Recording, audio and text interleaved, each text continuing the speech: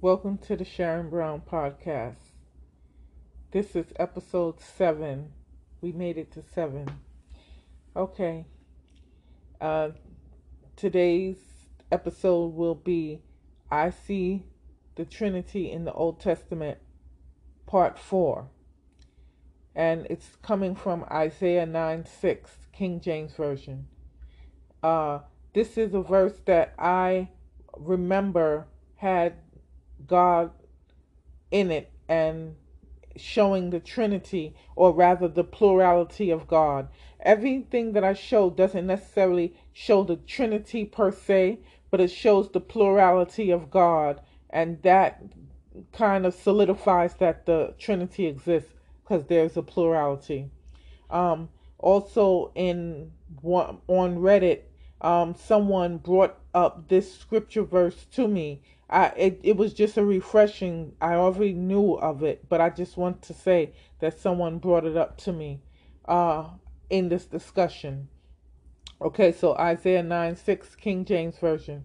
For unto us a child is born, unto us a son is given, and the government shall be upon his shoulder, and his name shall be called Wonderful Counselor, the Mighty God, the Everlasting Father, the Prince of Peace. Now, a child is going to be born, and this child is going to be a son, and the government is going to be on his shoulder. He's going to bear the burden of the government, and his name shall be called Wonderful Counselor. But the point that drives it home about the fact that it's the Trinity, or rather the plurality, is that he's going to be the mighty God. This child born, this son given, is going to be the mighty God. Now, there's only one God. We understand that. Hear, O Israel, the Lord God is one Lord.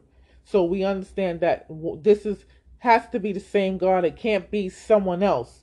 So this is prophesying that God is going to come in the flesh. So it already, in the Old Testament, there already was the existence of the thought that God would be in the flesh. This is not just a New Testament thing. This was prophesied by Isaiah.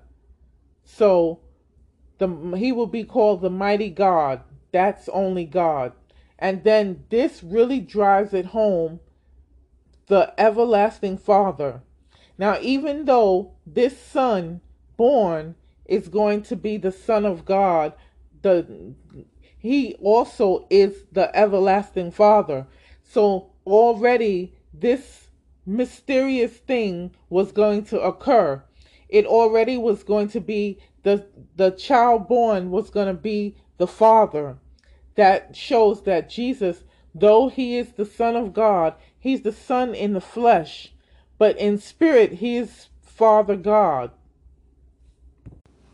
So this shows a plurality of God, because God will be seated on a throne as he always is. Since he made his throne, he is seated. But now he's going to come in the flesh as a child born, a son. And we know it's God because he's going to be the mighty God and the everlasting Father. The Father from everlasting to everlasting. The Father that it always was. I am that I am. This Father is going to also be the Son. So someone said to me, is he his own son? He created himself? Well, he didn't create himself. He was begotten, but a body was made for him. But he already existed. He always existed. So Jesus, the Word of God, he existed before the flesh was upon him. And he was none other than God. And it seems to show like maybe disharmony, but yet harmony. It's not out of joint. It's actually saying what Christians believe, that the Father and the Son and the Holy Spirit is one. So he's going to be the Son, but he's going to be the everlasting Father. He's going to be the mighty God. This was prophesied. And this is where I see the plurality / Trinity in the Old Testament, Isaiah 9:6. So it doesn't expressly show the Holy Spirit, but the Holy Spirit is there because in Genesis 1, you see the Spirit of God moved upon the face of the waters. So he's also a participant in this thing. But in here we see the plurality of God, and that leads to the Trinity in the New Testament, as well as I just said, the Trinity in the Old Testament. Genesis 1:1-3, where it speaks about God, God said, and the Spirit of God. That's the Trinity from the Old Testament. So we see that in the Old Testament, the Trinity is prevalent. Holy, holy, holy, yeah. Merciful and mighty, yeah. God in 3 persons, yeah. Blessed Trinity, yeah.